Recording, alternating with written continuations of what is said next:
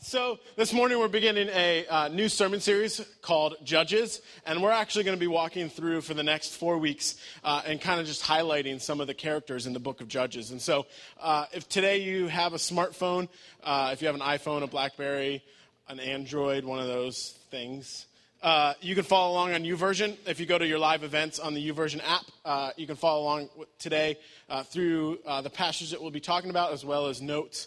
And there's all kinds of fun stuff on there. There's questions, I would assume. I don't know anything about it, but I'm assuming there are. And then if you don't, and if you want a Bible, we have Bibles. So if you want a Bible, Jacob's going to be walking around, and so is Kelsey. And they have a Bible if you want to follow along in paperback. If you just raise your hand, they'll make sure you get one.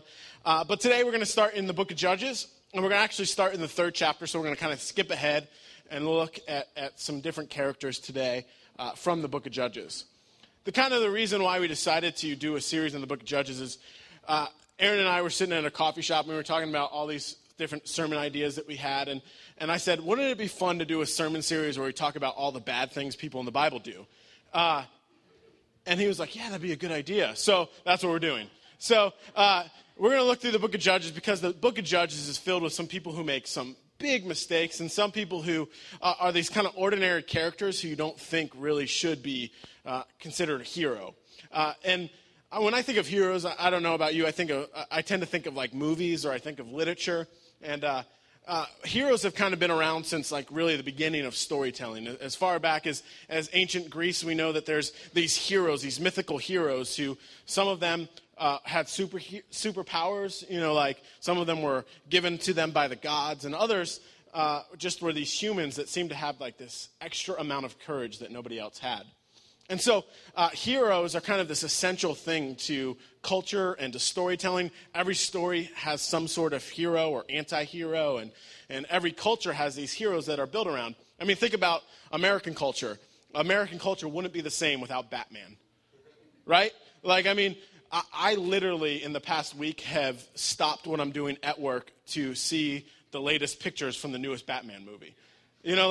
And I didn't even read the comic books when I was little. Like, I just love seeing Batman and Catwoman. And especially when Catwoman crashes into an IMAX camera. If you haven't seen that yet, it's worthwhile. But we're kind of obsessed with superhero culture and kind of these heroes that we have before us. I mean, the Batman movies, like, there's people who waited in lines for hours to see Star Wars. I mean, all these hero movies have big cult followings. And I think the reason is that heroes speak essentially to something about who we are. Heroes either kind of speak to the thing we wish we were, or they kind of speak to the thing that we really recognize in ourselves but are failing to do. And that's kind of the interesting things about stories. Stories have this great ability to pull us in and go, look at yourself. You're a lot more like this person than you care to admit. And the Bible does that in several ways. I mean, there's heroes throughout Scripture, but some of the most famous heroes are guys like David, like a 15-year-old who kills a giant, like 8 foot tall. And we all have heard the story of David and Goliath, and we hear these stories and we're like, that's cool. But then we hear stories about like this guy named Benaniah who climbed in a pit with a lion and killed it with his bare hands. It's in the Bible, don't worry. And you're like, I want to kill a lion with my bare hands, And we see these things throughout Scripture, and they speak to something bigger than just like some guy killed some guy and it was really cool, And so today we're going to explore this story that's kind of bigger than the story itself, and it speaks to something essential about who we are as humans and what it means to live for God and what it looks like in our lives. And so, but first, before we do that, we have to kind of understand a few things. First, we have to understand what heroes do for us. Heroes kind of essentially do 4 things. When you look throughout literature, when you look throughout storytelling, what we'll find is that heroes do 4 things. First, they make us feel a sense of likeness. When you watch a hero, you go, oh, they're kind of like me. I think about Batman.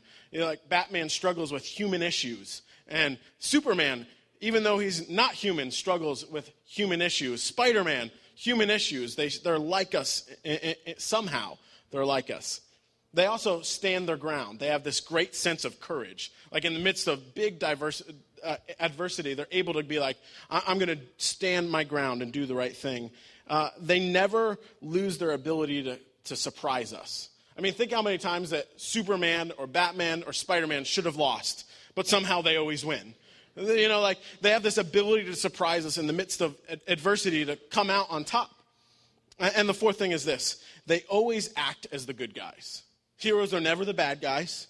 Heroes are always the ones who do the right thing. Somehow in the mix of humanity and courage, they're able to figure out the right thing to do. That brings us kind of to our story. Our story is about this guy named Ehud. You've all probably heard of him. Ehud is this judge of Israel, and we'll kind of go into some of that. But first we have to discover that what we really find in the story of Ehud is that Ehud is a lot like us.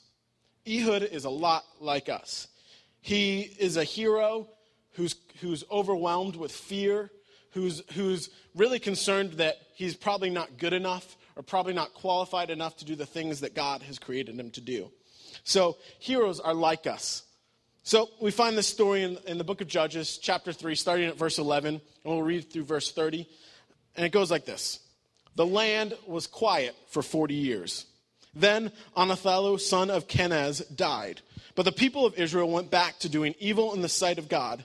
So God made King Eglon of Moab a power against Israel because they did evil in God's sight. Okay, let's stop there. So what's happening in this story is this. So Israel, after 40 years of wandering in the desert, finally enters the promised land. And this promised land has everything they could have ever dreamed of. And in fact, there's only a few commands that God gives them. These are the things that you have to do in order to make sure that you keep the promised land as I wanted it. And immediately they start having issues. They don't kick out all the people that they're supposed to. Things aren't going the way that they planned. They start worshiping other gods. And what happens is after a short while, God's like, fine, you can have your own way. If you want your own way, you can have it. And so God gives them over to these other powers. And so kings from other nations, mainly like 5 nations that surround them, start to invade them periodically. So throughout the book of Judges, you'll find that there's kind of these periods where they get invaded by an enemy and they're like, oh crap, God save us. And then for a certain amount of period of time, they'll do the right thing. They'll come back to God and do all the right things again. And then one generation will die and the next generation comes and forgets what God had done for them, forgets all the things that had happened. And so that's what's happened in this story. This one judge, Anathalu, came and rescued the people of Israel. And then after 40 years of being rescued and doing things the right way, Judges gives us a hint at what's happening. They stop doing the right thing. They start doing what's evil in God's sight. And so then it says, he recruited the Ammonites and Amalekites and went out and struck Israel. He took the city of palms. The people of Israel were in servitude to Eglon for 14 years. The people of Israel cried out to God, and God raised up for them a savior, Ehud, son of Gera, a Benjaminite. He was left-handed. Okay, we're going to stop there. He was left-handed. Okay. And the people of Israel sent tribute by him to Eglon, king of Moab. Ehud made himself a short 2-edged sword and strapped it on his right thigh under his clothes. He presented the tribute to Eglon, king of Moab. Eglon was grossly fat. Okay. After Ehud finished presenting the tribute, he went a little way with the men who had carried it. And when he had gotten as far as the stone images near Gilgal, he went back and said, I have a private message for you, O king. The king told his servants, leave. And they all left. Ehud approached him, and the king was now quite alone in his cool rooftop room. That's a bathroom, just so you know.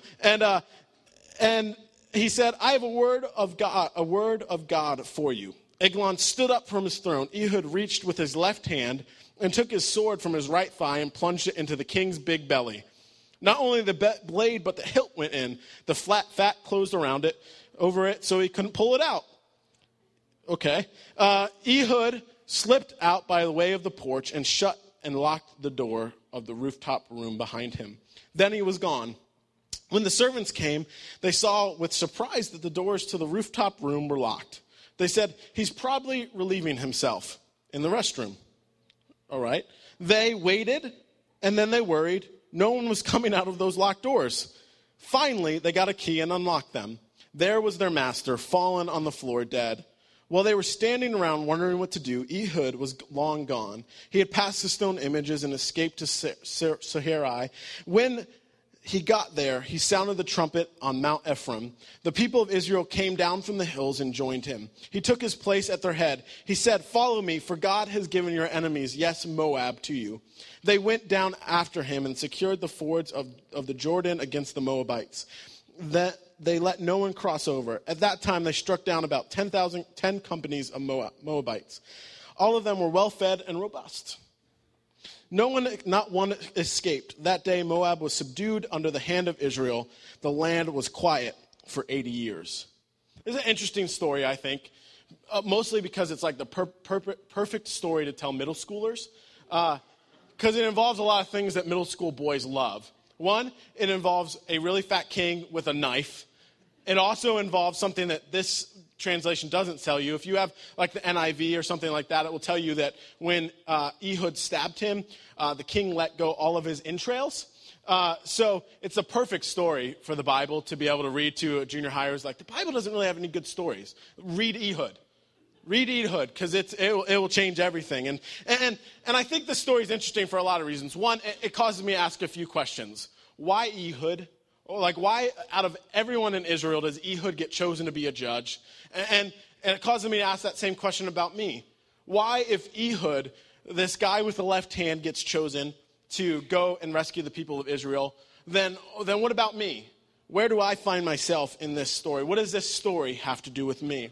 Well, first thing I think it has to do with us is the fact that Ehud was left-handed. It may not seem like a big deal, but whenever the Bible includes little details like that, it's on purpose. They're telling us Ehud's left-handed for a reason. When you read that, usually it means one of two things. Either Ehud was just born left-handed, like a lot of you, or Ehud was born with a disabled right hand, which meant a few things in his day. Not only was his hand disabled, so he couldn't use his right hand, but also every single tool, every instrument, every weapon was made for somebody who was right-handed. It wasn't something that you made lots of left-handed instruments or tools for. So there's this guy who's born without a working right hand. So immediately we're faced with this question. Either Ehud's handicapped and the Bible's pointing it out to us for a reason, or he's just some left-handed guy. And I've got to believe that when scholars look at this and they write that maybe Ehud was this handicapped guy who didn't have use of his right hand, there's a reason that we start to get a picture of this story. And it points us out something about Ehud. The Ehud who probably grew up without the use of his right hand was probably made fun of, was probably teased, didn't fit in with the rest of society. He was immediately an outcast because everybody else used their right hand. So there's this left-handed guy, and out of all of Israel, out of lots of right-handed people, this left-handed dude gets chosen to rescue Israel from their enemies. After 40 years of people, 40 years of right-handed guys, this left-handed guy gets chosen. And I think it's interesting because Ehud, who could have had every reason to be like, well, I can never do these things because I'm left-handed. I can never do these things because I'm handicapped. All of a sudden, is able to do something that no other right-handed person has done. Most of us use our issues, our handicaps, our sins, whatever they are, the things in our lives that we fear the most, we use them as handicaps to keep us from living the kind of life that we're supposed to. And see, Ehud understood something kind of essential to what it takes to be a hero, is that no matter what the handicap is, or no matter what the issue, no matter if you're left-handed or right-handed, no matter how big it is, there's this thing that God has created you to do. And you only discover your fullest potential, who God created you to be, when you learn to get past the handicapped. When you learn to get past what's wrong with you. And see, I think what I love about most about this story and what I love most about God is that we find that God is always choosing the people who surprise us. He's always choosing the person who doesn't seem to fit the bill very well. He's choosing the guy who nobody else would choose. He loves to use us no matter what we think our handicap is. In fact, his handicap is the very thing that we'll find out is the thing that God uses to save the nation of Israel. And so I think what most of us do is we let the fear of rejection, the fear of failure, the fear of not being good enough hold us back from living the life that we're supposed to. We think we're not qualified enough. But what we find in the story of Ehud is it wasn't that he was the strongest. It wasn't that he was the fastest. It was that he was willing. He was available. God's never looking for the person who's like, well, I've got my life perfectly together. Everything's ready in my life for you to work. God's always looking for the person who just says, well, I'm available. I'll do it. I may not have use of my right hand, but I'm available. Ehud, without his left hand, without use of his right hand, becomes this hero. And here's the thing. You're not the only one with fears. You're not the only one that has fears of what people will think about you or how you'll look or being rejected. You're not the only one. In fact, every psychiatric book will tell you that there's probably about 2,000 or so fears that are documented. But they'll also tell you that only 2 of them are you born with. You're only born with 2 fears. You're born with a fear of falling, and you're born with a fear of loud noises. Scary things, I know, scary things. Right? You're born with these 2 fears. They're just innate to when the moment we're born, we have these fears. But there's these other 1,900 fears that we learn at some point in our life. We learn these fears, which tells us one thing. Most of our fears are learned. The second thing, it tells us that every fear can be unlearned. Every fear that we have, the fear of what people think about us, the fear of not being good enough or not earning our way, or whatever it is, whatever fear we have, all these fears can be unlearned. They can be unlearned. So, I guess the question then is, what are you holding back? What are you holding back? See, if Ehud, without the use of his right hand, can be a hero, this guy that's imperfect can save a nation, what's holding you back? What fear, what insecurity in your life is keeping you from living to your fullest potential, to doing what God has created you to do? Because Ehud realized this. That no matter if he had use of his left hand or not, or his right hand or not, what we find is that Ehud's handicap wasn't his only obstacle. Ehud, after he is called to be this judge and he makes his way to King Eglon, he finds that there's these bodyguards. And so Ehud does an interesting thing. Instead of strapping his knife to the side that everybody who's right-handed would strap it to their right side. And instead of, like everybody else, putting his knife where everybody would look, he straps it to the one place no one will look. Because everybody will look at the right-handed guy, the big soldier who regularly carries in weapons. They'll get searched. But this handicapped guy who doesn't look like he'll do anything walks in unattended by any soldiers or bodyguards. See, Ehud understood this, that no matter what the obstacle is, no matter how ginormous it seems or unsurmountable it is, we discover this thing about Ehud and about the call that God has on all of our lives is that obstacles really are nothing. The obstacles are this thing that we have to get past, but they're not this thing that defines us. What we discover is that for Ehud, they probably didn't even pat him down because he's this unassuming guy, this guy that doesn't look like he'll amount to much, walks in unattended to meet with the king who's been oppressing them for 14 years. Ehud doesn't let his disability or what's wrong with him keep him from doing what he's supposed to do. He didn't let a little thing like bodyguards or disabilities hold him back from the life he's created to do.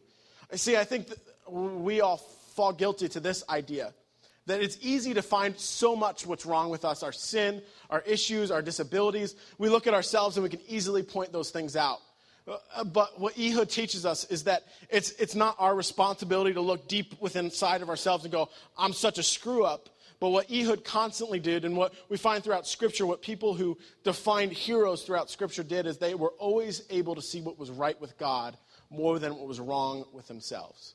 This is an important life issue that most of us deal with. It's easy to see all the things that are wrong with me. I can look at myself in the mirror and go, I'm not good enough. I'm not fast enough. I'm not big enough. I'm not the right person for the job.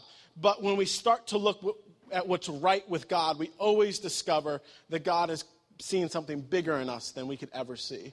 He calls us to more than we could ever see in ourselves. So when you define yourself by what you think about yourself, you miss out on being the person God created you to be. When you're always looking in the mirror saying, I'm disabled, I don't have this, I'm not good enough, I mess up too much. What we fail to see is what God sees in you. We fail to see past our issues and past our disabilities because we're so focused on ourselves. But God's looking at you, calling you to be something bigger, something more.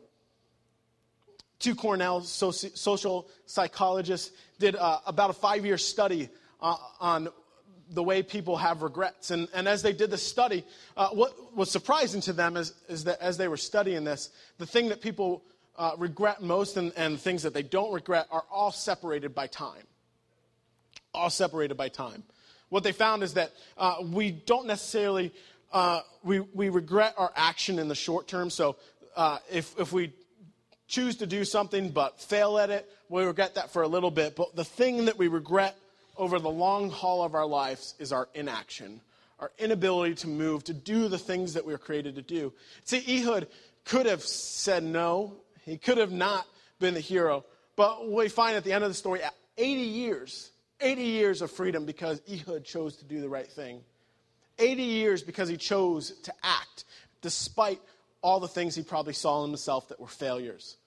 When we look at our lives, what we'll find when we look back over the span of our lives is either we regret the things that we did or the things that we never did. And every person you talk to, and every person I've ever talked to in a hospital bed, the thing that they'll tell me is that the things that they regret are the things that they didn't do, the time that they didn't spend with their family, the way that they didn't love.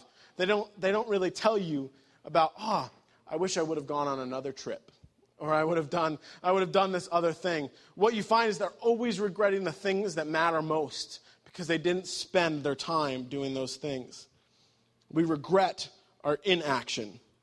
What would happen in your life? What would happen in your life if you refused to let obstacles or what you think about yourself or your fears? What if you refused to let those things hold you back from being who God created you to be? What would happen? I mean, what would happen in the city of Lincoln if all of us decided, well, I'm no longer going to be defined by my insecurities and my past. I'm no longer going to be defined by my issues and my handicaps and my disabilities. What would happen in the lives of our families and in our city as people would finally be able to be like, I'm going to live as I was created to live. I'm not going to hold back these things anymore. What would happen in our city? So what obstacles are there? What things are there? When I look back at my life, kind of over my years in high school when I was really stupid and made lots of stupid choices, every once in a while people will ask me, so have any regrets about all the things that you did? And the thing I always find is that it wasn't regrets that I have about the things that I did so much. It's all the things I missed out on.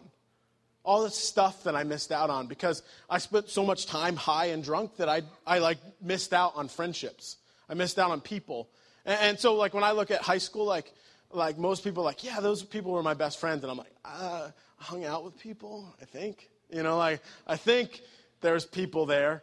And you miss out on these things that matter. And so we have these regrets. And you can either let your regrets define who you are for the rest of your life, and you can let your insecurities about those regrets define who you are, or you can be like Ehud and be like, these obstacles, these things in my life are going to mean nothing because I'm going to choose to believe what God says about me. I'm going to choose to believe who God calls me to be. So, what's wrong with you? What's wrong with you? What things do you see in the mirror when you look? What are those things that you think define you? What sin issues, the things in your past, what obstacles are there that you think define you? Because I believe God calls you to something bigger than those obstacles. I think when God looks at you, he sees who you've been created to be. All throughout Scripture, we hear God calling you to something bigger than struggling with your past and struggling with sin. He calls you to something bigger than that. The invitation to follow Christ isn't this invitation to wallow in our sin or our regrets or our failures. It's this invitation to life bigger than you can imagine. And so we discover in Ehud this invitation to believe that there's something bigger. So Ehud heads back to King Eglon's palace, all alone. He gets to this image at Gilgal, and he's like, hey, guys, you stay here, all you strong people, and I'm going to go back to King Eglon by myself. And he arrives by himself. He kills King Eglon by himself, and he runs back to where everybody's hiding, probably in caves, hiding out because for 14 years, King Eglon has been just oppressing them and putting them down and taxing them and taking things from them. And he runs back and he sounds the trumpet and he alerts the nation of Israel and says, guys, we're winning. Today we're going to take back the nation of Israel. After Ehud does this, 80 years of peace. The land is quiet for 80 years. Ehud's willingness to do the right thing, to do what nobody else was willing to do what nobody else could do. Ehud's willingness to do the right thing is kind of the definition of a leader. Because really, a leader should be spelled courage, if it could be spelled any way. A leader is the person who's willing, no matter what circumstances are, no matter what difficulties are there, courage is doing the right thing regardless of our circumstances or regardless of the consequences. Ehud understood that in order to act, it didn't matter if anybody else was coming along. There's a story a little later in the Old Testament, in the book of 1 Samuel, about this guy named Jonathan, who's the king of the son of King Saul and the best friend of King David. This random story about King Jonathan, and Jonathan's at this large pit that separates him and the enemy army. And Jonathan looks at his armor bearer, the guy who carries all of his weapons around, and says, "Hey, what do you think about us climbing down this one side of the pit, and then we'll climb up the other one, and then we'll see if we can beat the whole army ourselves?" And his armor bearer's like, "Sure, I'm with you in whatever you want to do." You know, and they climb down this one side of this cliff and up the other side, and they start to walk towards this enemy army. And everybody on the other side, everybody on Israel's side is just like, "I don't think this is a good idea." You know, like there's two guys versus what the Bible kind of describes as an army as big as the sand on the seashore. So big you couldn't see, and they head over and they start fighting them, two guys. And what it does is, and what it teaches us lesson after lesson is this, that when one person acts, God starts to move in other people's hearts and in other people's lives. See, it always takes one small act of courage to define and change the world. One small act of courage. One person willing to say, I don't care what happens. I don't care what the circumstances or what the consequences are. I'm going to do the right thing. And what happens is it inspires other people to do it, to do the same thing, to stand up and to do the right thing. That's why these superhero stories that we love so much are stories that we love, because they call us to do the right thing regardless of the circumstances, regardless of the consequences. And we find that in the story of Ehud, that it didn't matter if death was waiting for him at the king's palace. It didn't matter if nobody else would stand up and do the right thing, because Ehud was going to do the right thing. Ehud chose to believe that it didn't matter who else was with him. He was all in. Our lives will always be defined by our willingness to stand up and do the right thing. Your life won't be defined necessarily by your failures or the things that you think are wrong with you. Your life will always be defined by your willingness to stand up, to take risks, to do the thing that God has created you to do. It will always be defined by your willingness to act. And so, are you ready to act? I mean, are you ready to stand up and to do the right thing? Are you ready to risk it all on whatever it is that God is creating you and calling you to do? I can't define that for you, because each of us has a specific call, specific thing God is asking us to do. And so we're invited into this. We're invited into this story. As I was kind of preparing for this message, I looked back over one of my college literature books. It's fun, right? And so I was reading through it, and I was kind of thinking about heroes, and I came across this quote that describes kind of so eloquently what stories invite us to do. It says this: "The hero is first and foremost a symbolic representation of the person who is experiencing the story while reading, listening, or watching. The almost universal notion of a hero and its resulting hero identification allows us to experience stories in the only way we know how, as ourselves." In other words, what it says is, when you read these stories of a hero, what it's inviting you to do is be the hero yourself. When you read the story of Ehud, the invitation isn't, "Wow, that's really cool that guy stabbed that fat king." The invitation is this: you can be like Ehud. You can live a life like Ehud, that no matter what your disabilities are, no matter how wrong or how bad you think you are, no matter what your insecurities or issues are, the invitation is this: you're already a hero. You're already a hero. You just have to embrace it. You have to discover that God has already called you to change the world, already created you to do whatever it is He specifically created you to do. So now do it. Stop waiting for somebody else to tell you to do it. Stop waiting for someone else to lead, because God's already called you to do that. I guess maybe this is the thing. Maybe a hero isn't some perfectly dressed, caped crusader jumping over buildings, stopping bullets. Some hero in a bat suit, or some guy dressed up like a spider. Maybe a hero is the person who's willing to stand up when things are wrong and do the right thing. Maybe a hero is the person who's willing to look at their own lives and look past their issues and the things that are wrong with them to embrace what's right with God. Maybe a hero is the person who's willing to do the right thing even when fears and handicaps and issues scream so loud in their face, they choose to do the right thing. So, what fat king in your life needs killed? What issue, what fear in your life seems so big that it's holding you back from being the person God created you to be?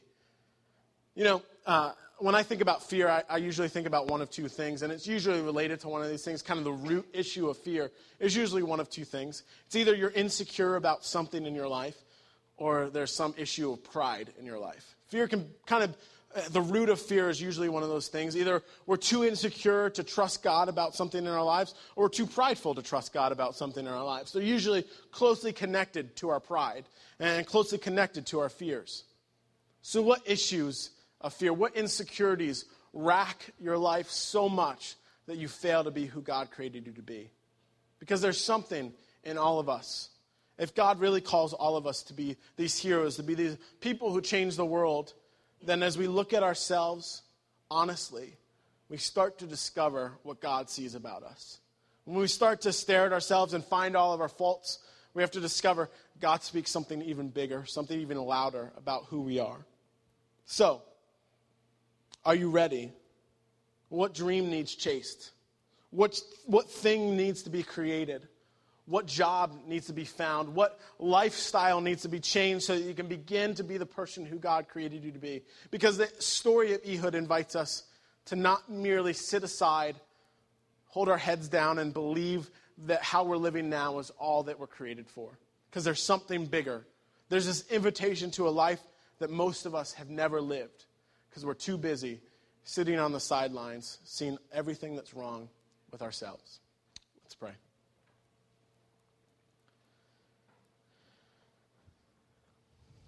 Dear God, I thank you that when you look at us, you see who you've created us to be. You see hope for us. You see your love for us. You see the things that you've created us to be. You see the things you've called us to do. God, so many times our issues, the things that we think we're not good enough at, or we're not right for this, or whatever it is, the fears and insecurities and the pride that holds us back, the things that are there, so many times those distract us from being the people that you've created us to be. And it's so easy sometimes to focus on all that's wrong with us that we forget about everything that's so right about you. We focus on the things that we've screwed up. And so we ask you today to begin something in our hearts and in our lives and in this city, that as we begin to realize who you've created us to be and what you've called us to do, that first you would give us courage. You give us the strength to choose to do the right thing. That you would remind us of what you've created us to be. So God, today I pray that even as we sing songs and as we think and look forward to the rest of this day, that today you would speak to us louder than we've ever heard. That you would speak loudly about the things that you've created us to do, but that you would also speak loudly about who you've created us to be. You would speak loudly to us so that we would hear what you've called us to do, and that as we hear, you would give us the strength to chase after the dreams, to chase after the things that you've created us to create or to make or to do in this city and in our lives. God, I thank you that your love is bigger than all of our issues. that your strength is bigger than everything that's wrong with us. And so we give you our issues. We give you our faults and our failures. And we invite you to take over. To be the one who calls us to a life we've yet experienced. In Jesus' name, amen.